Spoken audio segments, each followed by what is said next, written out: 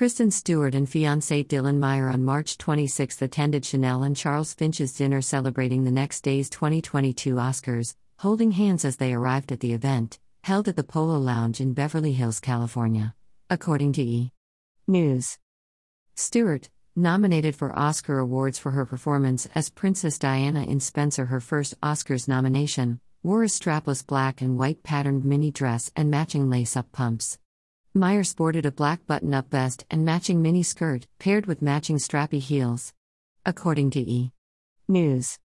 E! News further reported that Stewart and Meyer have been spotted out together a few times since the actress announced on The Howard Stern Show in November that they were engaged, and that her fiancé proposed to her. Oscar nominee Kristen Stewart brought along her longtime partner Dylan Meyer to a pre-Oscars bash.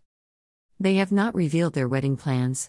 In January, Stewart said on The Late Show with Stephen Colbert in January that we might just go do it this weekend or something, I don't know, and then, just hang out with everyone afterwards. She added, I just want to do it, you know? I'm not a good planner.